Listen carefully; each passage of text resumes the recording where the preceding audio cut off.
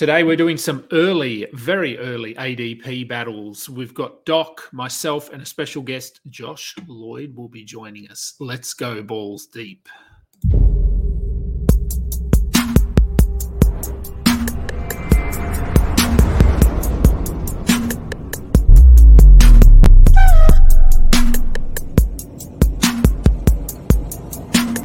I could bet all of the riches that I ever had.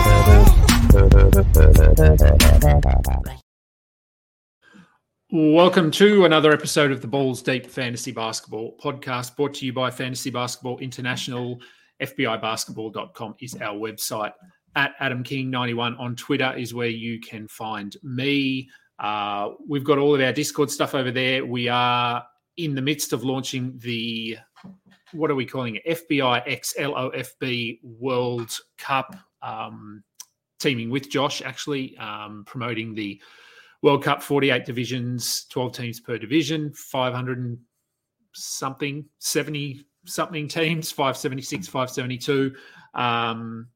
Josh is rounding out his entries. We will be jumping into ours once he is done. I will bring in Doc and I will bring in Josh. Gents, how are we both? Kingy, how are you? I'm good here. It's two Aussies, one American. Very unique. It's usually the other way around. It is. We're double teaming you, Steve.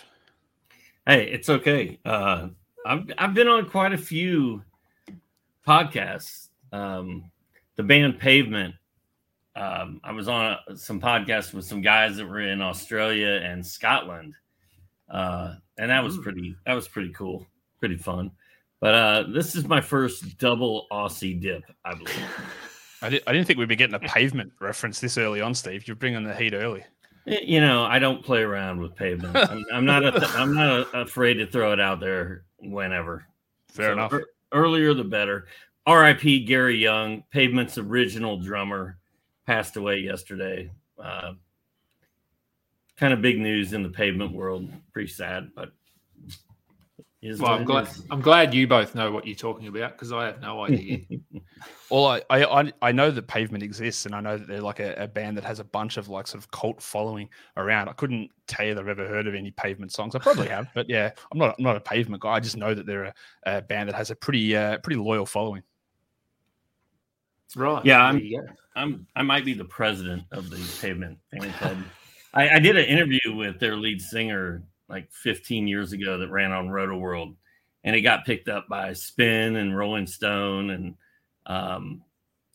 a bunch of huge outlets, and it was pretty exciting stuff for me anyway.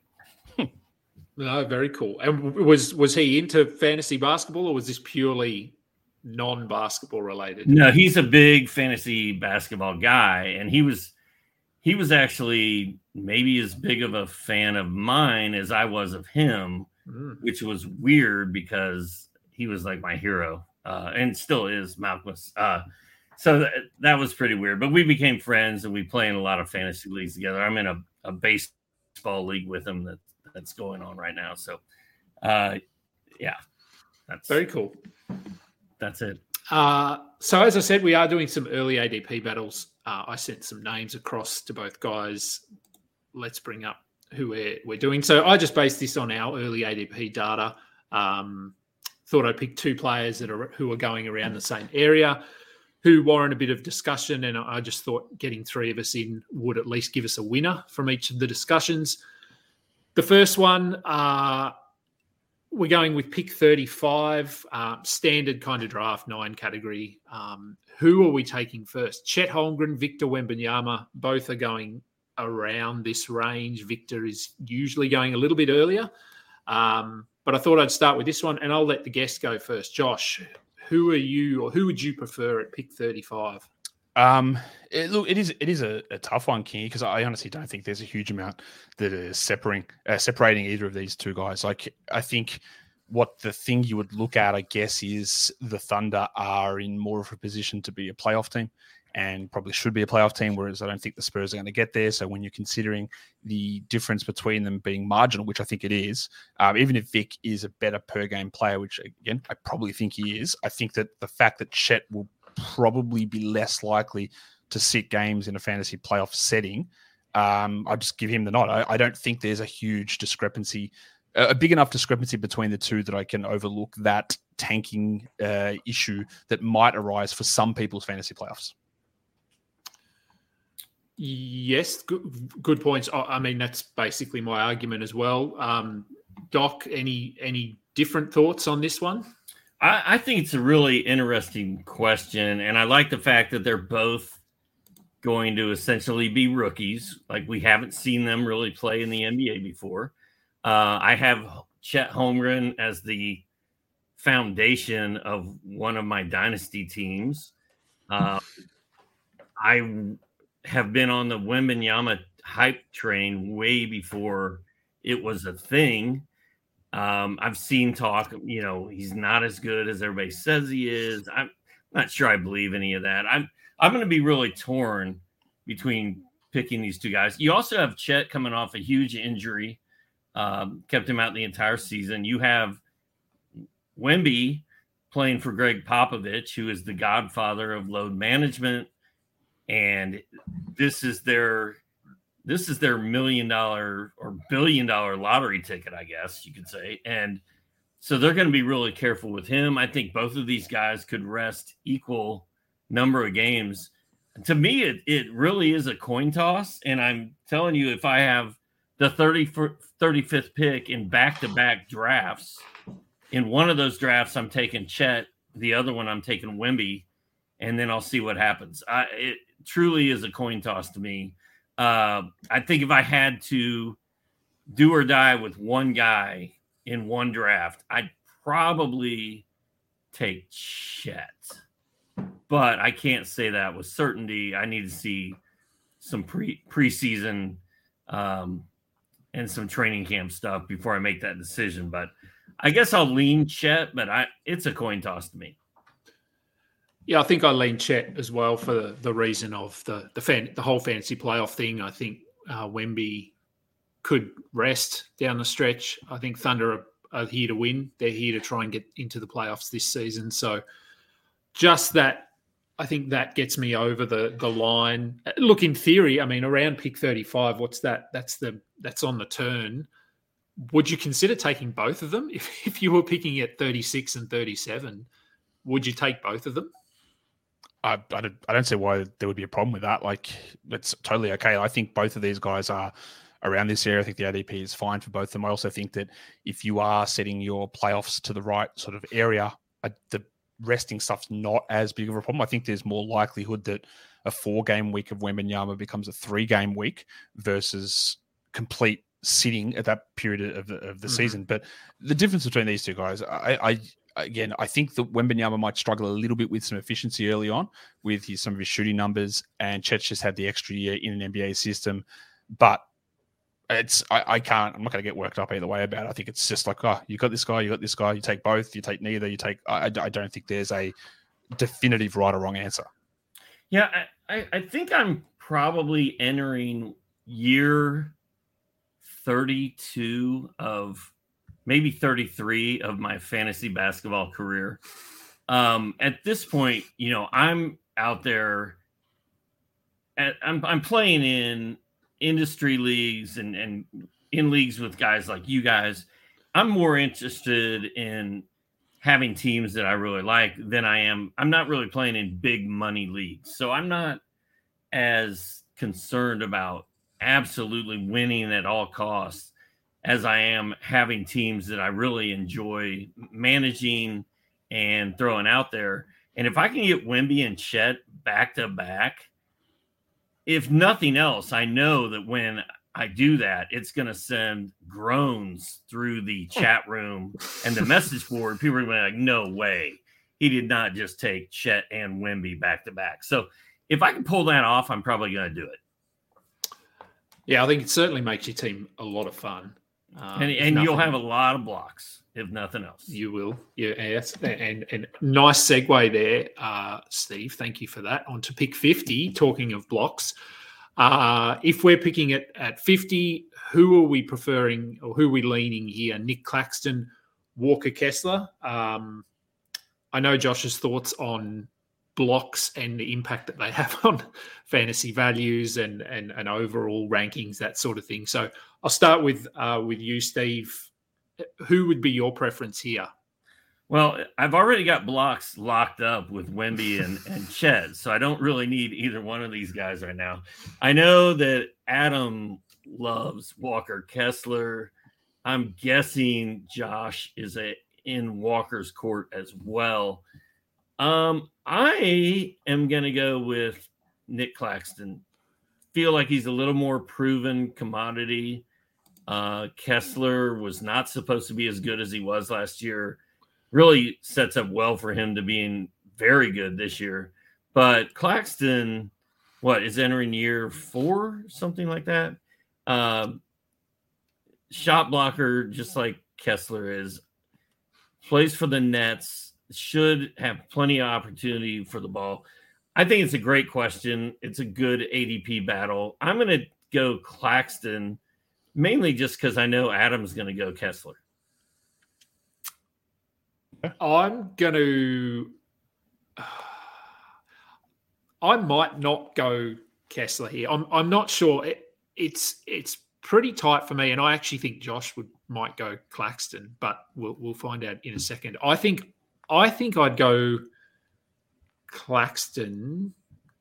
Firstly, I don't think Kessler would be here. I think based on hype, that sort of thing, I think Kessler's going to start going a lot earlier than this. Claxton's pretty underrated. He was good. I think there's a little more certainty around Claxton. We saw him do it last year. His role won't change. Nets. Well, I think both teams are probably pushing to get into the playoffs, but I might lean Claxton slightly, but I don't know. If I was going with what you said before, where I just want to have my fun team, I want guys that I enjoy, I'd probably go Kessler. But if I was playing to win, you're always playing to win, but if it was high money, I'd probably go Claxton as a little bit more of an assured target. Josh, we're split on who we think you're going with here. I don't know. Like in this discussion that we're having, I've sort of gone back and forth a little bit on it myself. You're right about the blocks thing. I think that it really does impact the way that you build a team when you look at a player whose value gets so highly skewed by 2 categories, really. Like we're talking field goal percentage, 3 rebounds, field goal percentage, and blocks, right? And there's a lot of massive negatives, like no threes, very low points for a 4th round player or close 5th round player, no steals, bad free throw percentage. They're both really bad in that area. It can really impact the way you build your team. And when you focus on these guys, like if you grab these players here and you've grabbed another shot blocker in another round who averages like 16 points, and it's really hard to compete in the points category. So it does influence things quite a bit. I don't know which way I go. I think it's actually, as much as I'm like anti-where Kessler, some people are going like, I'm going to take him round 2, which I think is crazy. But at this point, I think I will take Kessler. I don't really have any concern over his role or his minutes. I think he's playing minimum 29 minutes, if not more. I have zero concern about what his role is on the Jazz. I've seen people have discussions about him, or maybe he only plays 23 minutes a night and they split minutes, which I think is just complete garbage. Maybe it happens. I just see there is no way. To me, there is no way that's going to be the case. And I think he can lead the league in blocks. Now, I think that is also less valuable than people think it is, but also way less valuable than what it was last season. I think there's a legitimate chance. I don't want to hear you guys' thoughts on this. Sorry as I hijacked the show, King. I reckon there's a chance we can have 16 to 18 players legitimately have a chance of getting close to 2 blocks a game. They might not, but almost definitely we're going to have 9 players blocking 2 shots per game this season. And that means that those valuations of guys who do get 2.5 or 2.6, if there's 9, 10, 12 guys who get 2 blocks, these guys aren't winning you blocks by themselves, which is an argument that many people trot out, which is untrue. So I think that if I look down the list of guys, tell me, let's go through these guys. Tell me if you think these guys have a chance of averaging 2 blocks a game this season. Kessler. All right. Yep. I think we'll guarantee on that one. Yeah. Yep. Chet Holmgren, Miles Turner. Just stop me if you think one of them's not true. Chet Holmgren, Miles Turner, Wembanyama, Claxton, Jaren Jackson, Anthony Davis, Brook Lopez, Daniel Gafford, Mitchell Robinson, Robert Williams, Porzingis, Evan Mobley, Gobert. Like I don't see like all those guys could very easily get to 2 blocks per game, and then you get to like Embiid, Pirtle, Mark Williams. Like, can they get there? Like maybe there's a lot of shot blockers who are going to have big opportunities this season. Yeah, I agree. I think most of those guys, some are more likely than others, obviously, but there's a chance they won't all get there. But when you look at like if Gobert was at 1.6 blocks or whatever last season, like he's been 2 blocks per game for like 6 years in a row. Like, we could easily do it again. Like it's not outrageous to suggest that. And I would say that all those guys at least are going to average 1.5 a game. Yeah. And to Josh's point, if everybody has a guy on their team coming out of the draft that blocks 2 shots a game, and some guys, 3 or 4 guys, have 2 of them, then it does really change the way we have to look at blocks, because like you said, in the past, there were only a handful of guys, 3 or 4 that were going to get 2 blocks a game, and 1 or 2 that were going to get 3 blocks a game. So it is a much more even playing field this year as far as guys who block shots. And you can get Danny Gafford very late in your pick draft. 100. Yeah, you can get him super late and get the same amount of blocks from him that you may get from Wembanyama or Chet. So very interesting to think. And maybe that all of this makes point guards who steal the ball and hit threes even more valuable than they were before.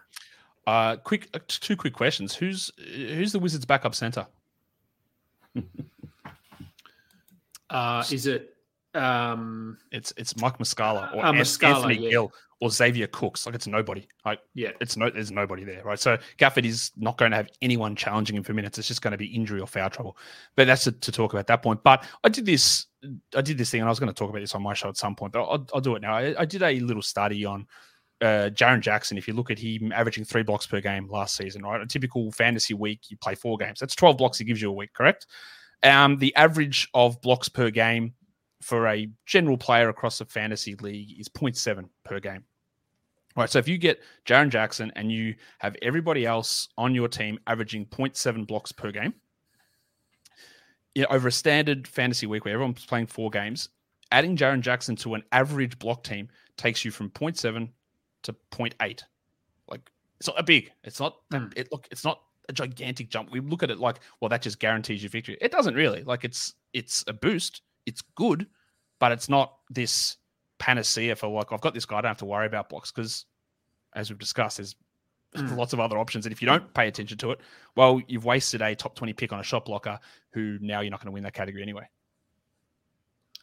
Yeah, it's interesting because the game, I mean, for me, the game is obviously moving further away from the basket, more 3-pointers, more perimeter scorers, yet there's still all these guys getting blocks. So do you think, I mean, we've got some guards that are good at shot blocking as well, like Derek White. Do you think that this sort of correlates with I guess the ability now of centers to guard multiple positions and the need to do that? So a little bit more athletic than what they used to be, and they need to be able to guard out on the perimeter a little bit like that? Or is it simply just that improved athleticism, they're able to block shots that they weren't able to 10 years ago, 20 years ago? I also just think it's just like a timing thing, is that we've got Kessler playing a full-time starting role. You've got Wembanyama and Chet who weren't in the league last season. You're going to have a full-time starting role for Mark Williams. And that's just 4 like really top-notch shot blockers who are establishing themselves this year. So it just changes, I think, quite a bit around scarcity and distribution of numbers. And I think it's more of, I don't know if necessarily a play style sort of thing. I just think it's these guys are just here now, all coming in at once, and it sort of adjusts a bunch of what happened last season.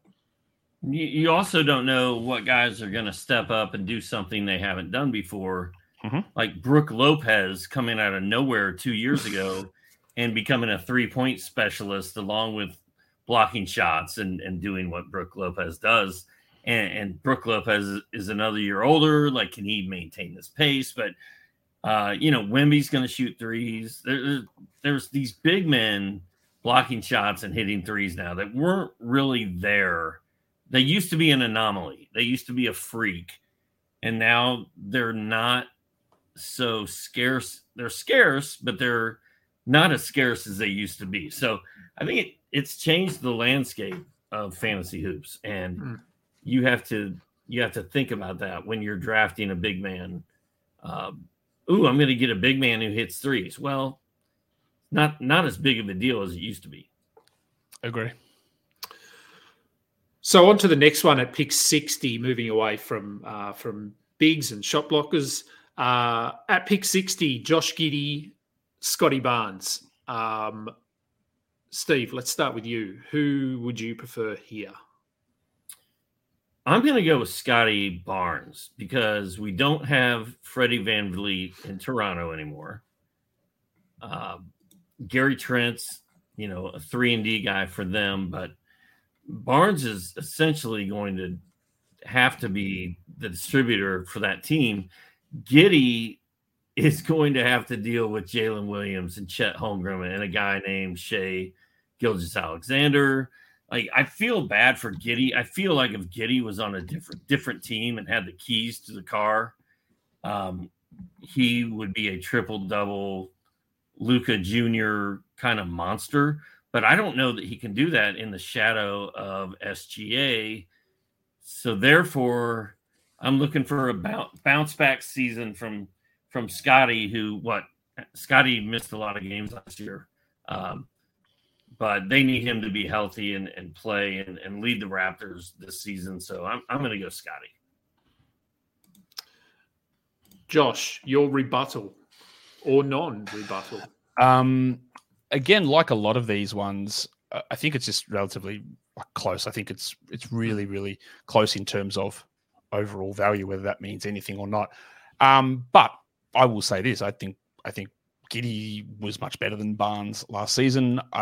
Steve, you're right that VanVleet is gone, but Dennis Schroeder's not shy in terms of taking a shot, and he's going to be in there as well. And I think if they run Barnes full-time as a point guard, it might be the worst half-court offense in the NBA, and we'll see what that ends up. But that's bad. And I think Barnes. I don't think Barnes is a full-time point guard. Honestly, I just think that there are so many struggles with his lack of shooting and so many other things with his game that he can be a really useful player, but I don't think being tasked with that role full time is going to be all that successful.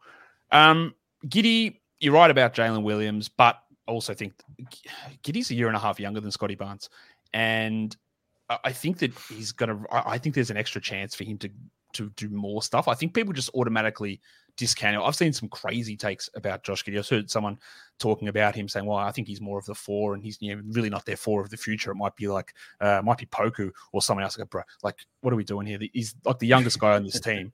He's their point guard. Him and Shea Placey have the ball in their hands the entire time. It's only them.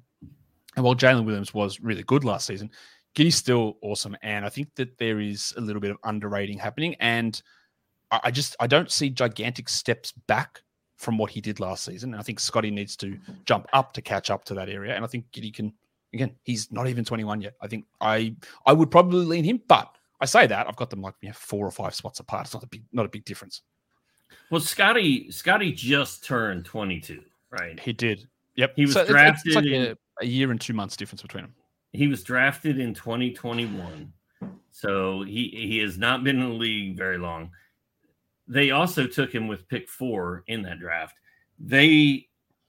Toronto is expecting Scotty Barnes to take the ball and run with it and kind of become the face of the franchise. Schroeder's going to be 30 by the time the season starts, I believe.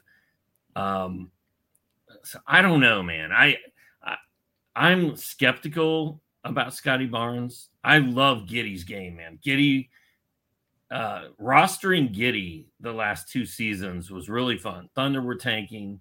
He was racking up triple doubles. He was flirting with them. His efficiency really improved. His shooting percentages really improved last season. Barnes kind of went the other direction, but I still feel like Barnes has more opportunity than Giddey with all this Jalen and Shea and Chet stuff. But I don't know. That's why we're doing this. It's going to be very interesting to see what happens with those two guys this season.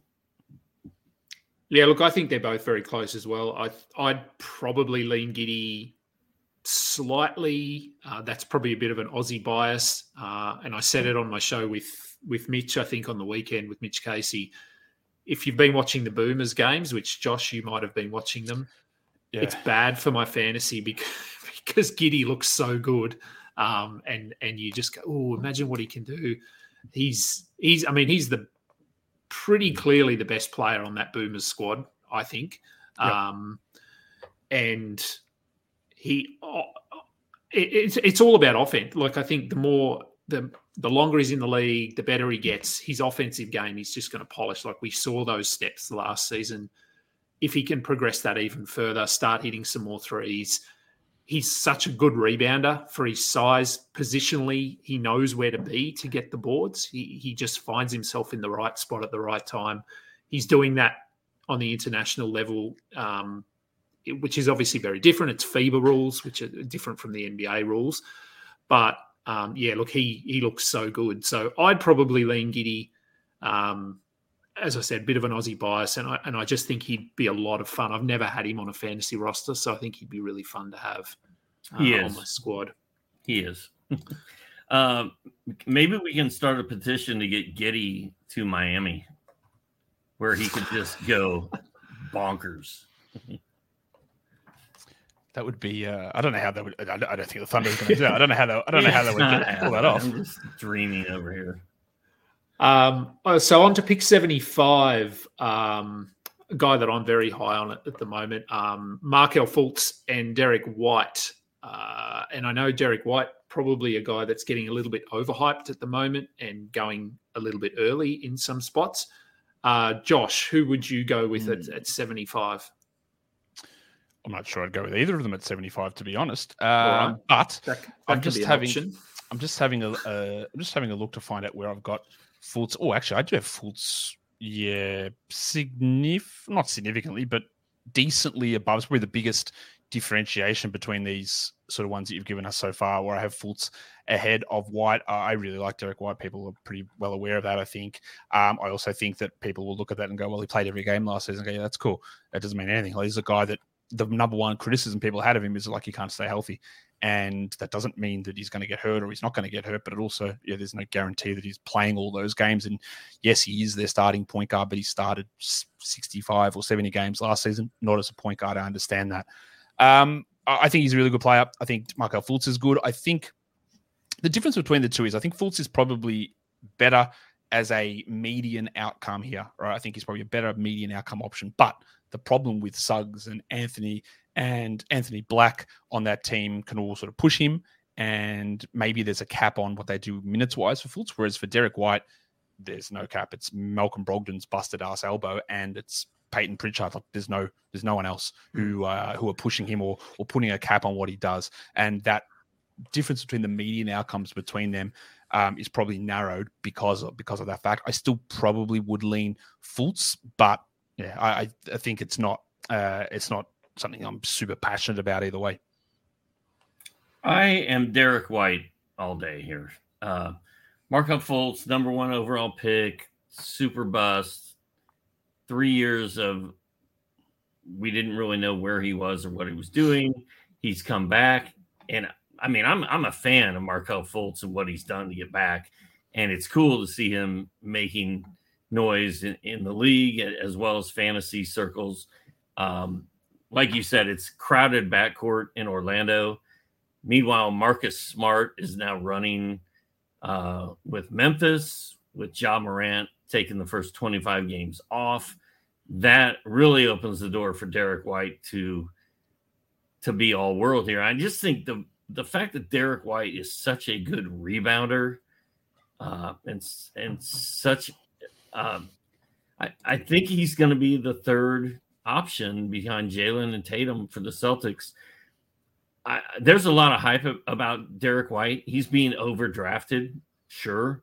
But is he? I mean, we won't know. You don't know if a guy's being overdrafted until the season's over and you see what his numbers were. So I'm all aboard the Derek White train this season. I'm all Fultz here.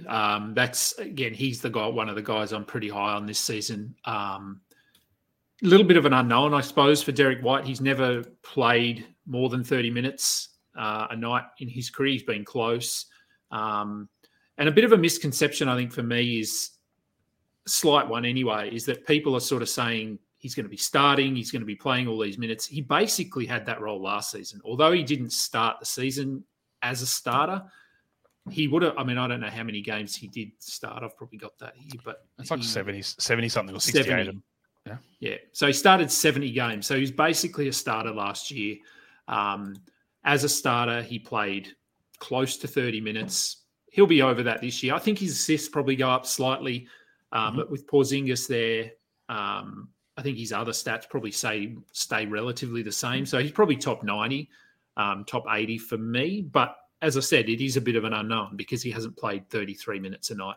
I just like Fultz. I like his trajectory. I like the way he's been able to transform himself after that really rough start to his career. Doesn't shoot a lot of threes, but he's efficient enough from the free throw line, good from the field, good assist numbers, good defender. I like what he does across the board. So it would be Fultz for me, but yeah, pick 75. I think that's probably, slightly high for both, but I've seen White going as early as 50, which is way too early for me. Yeah, I would want nothing to do with that. No. And last but not least, the last pairing I've gone with, an interesting one. So pick 90, I've gone with Onyeka Okongwu and Clint Capella. Talking of players who could get 2 blocks a game, if Okongwu somehow got a 28-minute role, I think he would be close to 2 blocks a game. I don't know if that happens. None of us know if that happens. But we're seeing, and the reason I did this one was because in your draft that you did, was it yesterday, Josh, the mock draft that you did, I took Okongwu at 82 or 84 or something. Capella went after that. He went at 90 something. I was surprised to see that too. Yeah, so that's why I thought I'd do these two here. Who would you who are you taking first? Whether it's pick 90, pick 80, pick 100, who do you think goes first off the board, Okongwu or Capella? I've only literally that mock draft that I did yesterday was the only mock draft that I've done so far. So I was surprised to see Okongwu off the board because I don't think people could look at ranking numbers of Okongwu, right? And he was like top 40, whatever it was, after Quinn Snyder took over. But he also played few minutes. He played like 19 minutes a night. Snyder actually reduced his playing time rather than bumping it back up. And he got to that number by just an out of control block rate, and I think shot 91% from the line during that period, which again, I'm probably not going to rely upon. I have always pushed back on the idea that they're trading Capella in season. I think this is the season that there is more of a chance of that. Doesn't mean it's going to happen. And Okongwu, I don't think is going to beat him out for the starting spot opening night. Okongwu clearly has more upside there. And again, we'll be looking at guys who are in a pretty similar zone. I don't have too much of a problem with Okongwu. The upside is higher, and when we're getting to this period in the draft where you've got to pick 90, so you're talking probably round 8, round 9, around that sort of area. I am sort of working more on this theory this year. There's that like each round that you push forward into the draft, you're just wanting to search for more rounds of upside, whereas round 1, 2, 3, I don't really care. Like, I don't expect a guy from round 3 to come round 1. I don't think that really is what wins it, but it's you get a guy in round 9 or 10 who becomes round 4. That's probably more likely. And if I had to choose between the two of these, which you are making me do, the guy who's got more of a chance of being a top 50 sort of player is Okongwu. So even if, again, we talk median outcomes, if it's way more likely that Capella plays 28 and Okongwu plays 20, that's fine. But if it doesn't go that way, then Okongwu is going to give me more value, I think, as an upside play to actually get me to win the league. Capella had that huge season in 2020-21. 15 points, 14 boards, 2 blocks. I was getting instant messages, texts, everything else from Jared Johnson and Roto World every night. He loves it. Capella, like all these L's and all these A's, and he was just like, this guy's carrying my team. I love him so much. He's a monster, and there's no reason that anyone should have passed on him in the third round. Well, after that, those numbers went down to 11 points and under 12 rebounds. Last year, we were at exactly 12 points, 11 rebounds. The blocks have fallen off. He was at 2 blocks 3 years ago. He was at 1.3 and 1.2 over the last 2 seasons. That is a direct result, I think, of Okongwu being there. Not to mention the fact that he's pushing 30 years old, and Clint Capella was never exactly an all-star to begin with.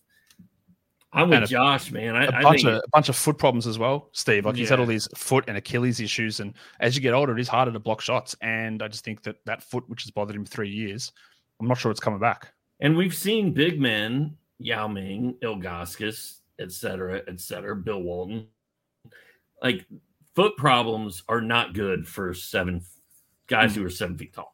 And so I'm just all about the youth movement here. I don't know that Okongwu is going to start over Capella, but I'm more comfortable having Okongwu run out there for, 76 games this season than I am seeing what Capella's going to do. I like Okongwu here.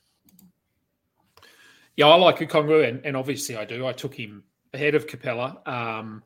It's also the fact that he's an 80% free throw shooter. For me, it's not a huge difference, but it makes a difference. Capella's 55, 60, Okongwu's 80. He's 53% career. 53. So that's a big deal, actually. Yeah, and I think Okongwu's floor is relatively safe. In 22, 23 minutes, he's going to return value at least. If you pick him at 90, he should be top 90. So, yeah, I prefer that. And I do think those foot issues for Capella have to be an issue.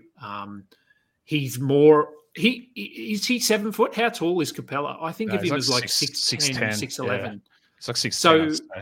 So he's not your Wembanyama. He's not your Brook Lopez, who's 7'2", and they rely a little bit. He relied on his quickness and athleticism, and you take that foot away, and that takes that element of his game away or reduces it at least. So, look, I still think Capella starts.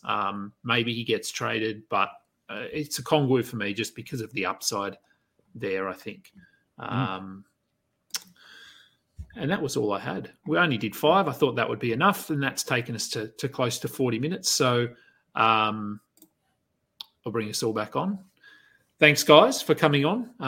That was good. It is still very early. I mean, take all of this with a grain of salt. We've still got, what have we got? 2 months till the start of the season. So yeah, almost exactly 2 months.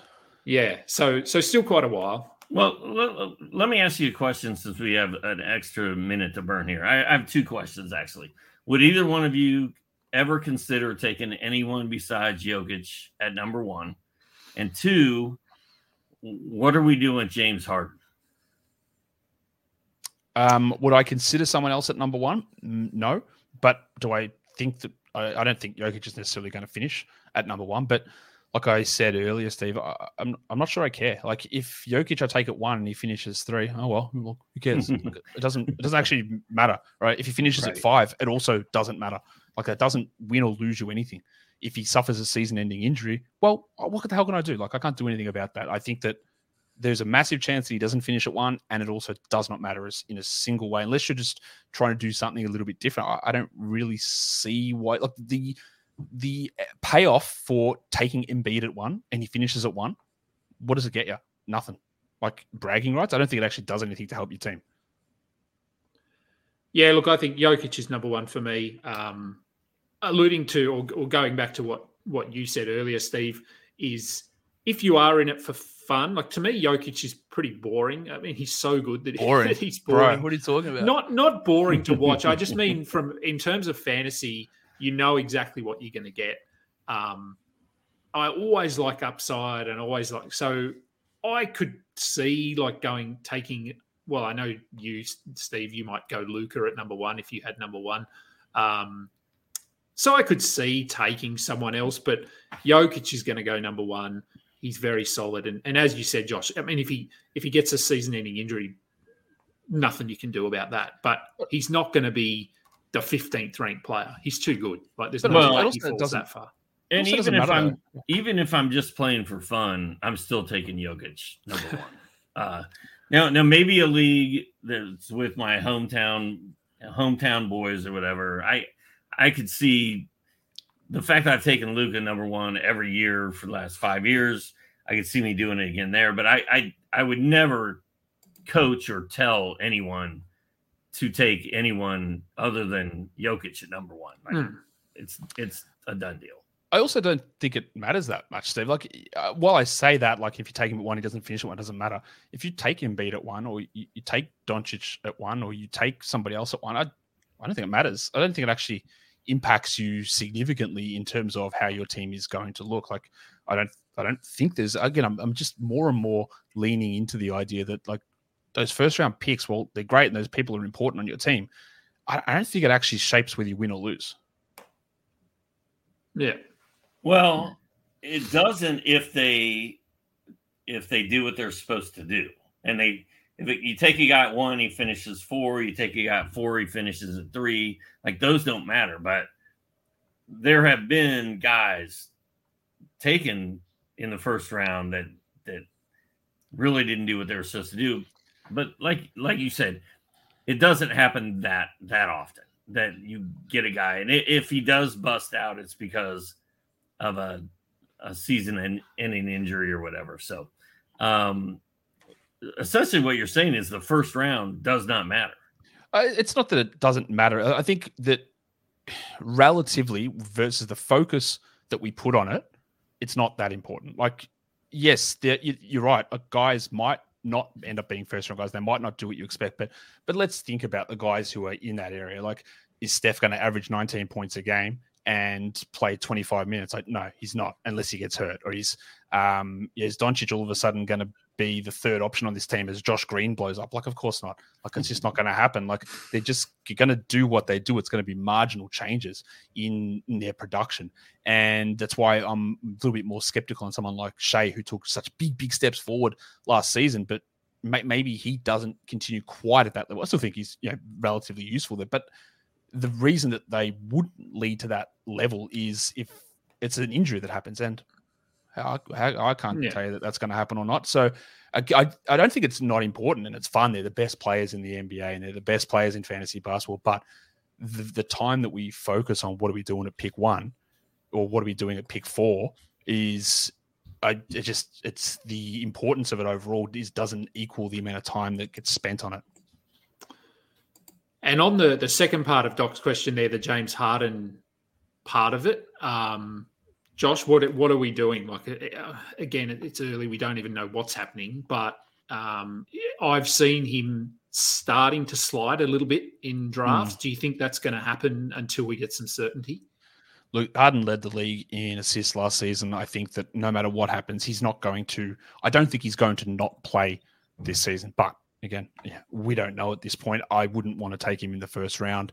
I would think that we're looking more towards the end of the second round. I think is a pretty fair area there for him, but there is a level of uncertainty regarding what's happening with him, which does make you a little bit scared off. And until we get some more resolution on that, I probably would let someone else do that. Unless then if he starts falling to the third round, then I go, okay, well, I'll take a chance on that then. But overall, I think he's probably going to be a second round sort of a player. We just don't know. I don't think it's going to be like he doesn't play until February or something like that. Yeah, I think I'm in the camp of I'm going to let somebody else take that flyer on James Harden this year. And I did that a couple of years ago when he was flaking out in Houston, right? Like he was fat beard in training camp and played his way right out of there. And he turned it on and came on, as the season progressed, but games played are so important in this load management era. And I am not messing with James Harden. I'm going to let somebody else draft him, even if he falls to third or fourth round. Do you think there's a chance? So I know with both him and Damian Lillard, there's the whole trade thing is up in the air. What's happening, we don't know. Lillard, I think there's a chance he plays. Like, if he doesn't get traded, I think he just plays for Portland and they see what happens. Do you think the same can be said for Harden, given all of the stuff that's happened with Daryl Morey and the animosity, that sort of thing? And I mean, Philly, I think, have come out and said they're planning on bringing him back at the moment. But do you think there's a situation here where Harden doesn't play, like he just doesn't suit up for Philly? Is that a possibility? I don't really think that it's a huge. Look, we're 2 months away, right? People say stuff, and time heals all wounds to a degree.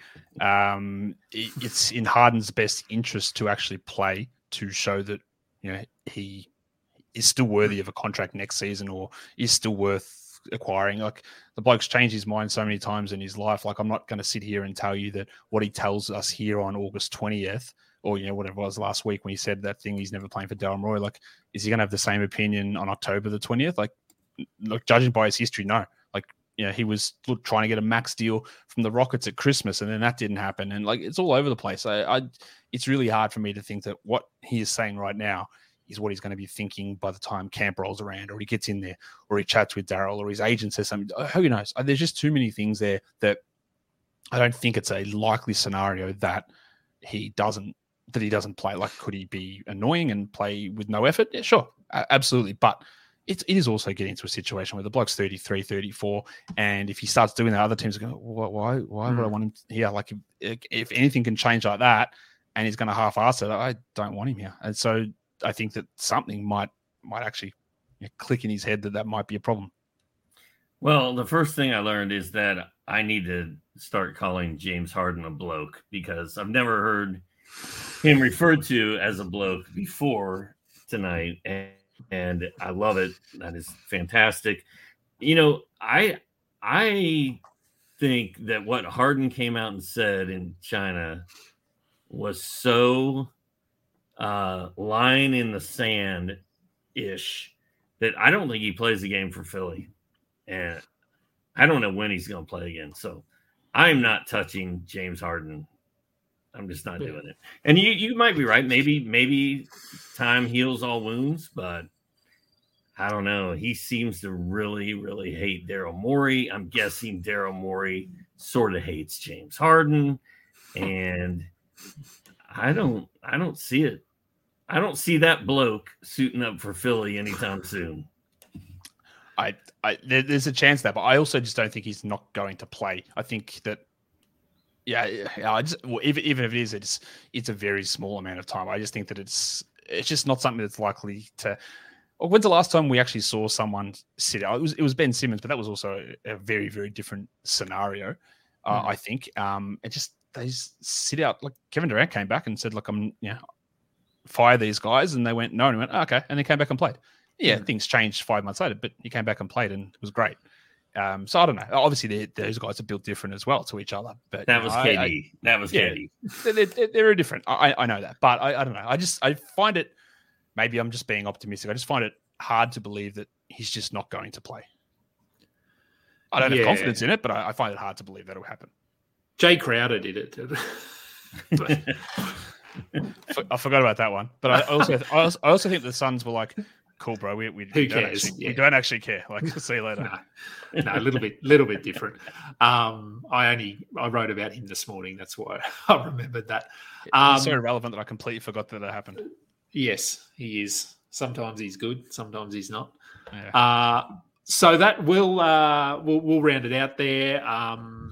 Before we jump off, Josh, I mean, I know you've got a lot going on. You've just wrapped up your team previews. What's sort of on the cards for the next 2-3 weeks? That's a good question. Probably some mock drafts coming. I would say that's happening, and then we start to dive into looking at ADP data and rankings across sites, and a bit of that stuff, and then positional tiers and things like that will start cracking on. Yep, always stuff happening over there. Thank you for taking some time on a Wednesday morning to jump on. Doc, thank you, as always, for finding the time late in the evening over there and coming on. We'll be back next week, same time. Don't know what we'll be talking about yet. We'll figure that out during the week. That will do it for today's show. Remember, you can check out all of our content over at fbibasketball.com. We are on Spotify, Google Podcasts, and Apple Podcasts. Give us a thumbs up if you're watching on YouTube. Subscribe to our channel. That would be fantastic. Until next time, catch up.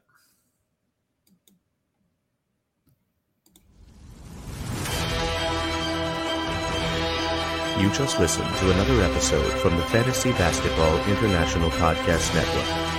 Thanks for joining us. And for more information about joining our community, please check out our website at fbibasketball.com.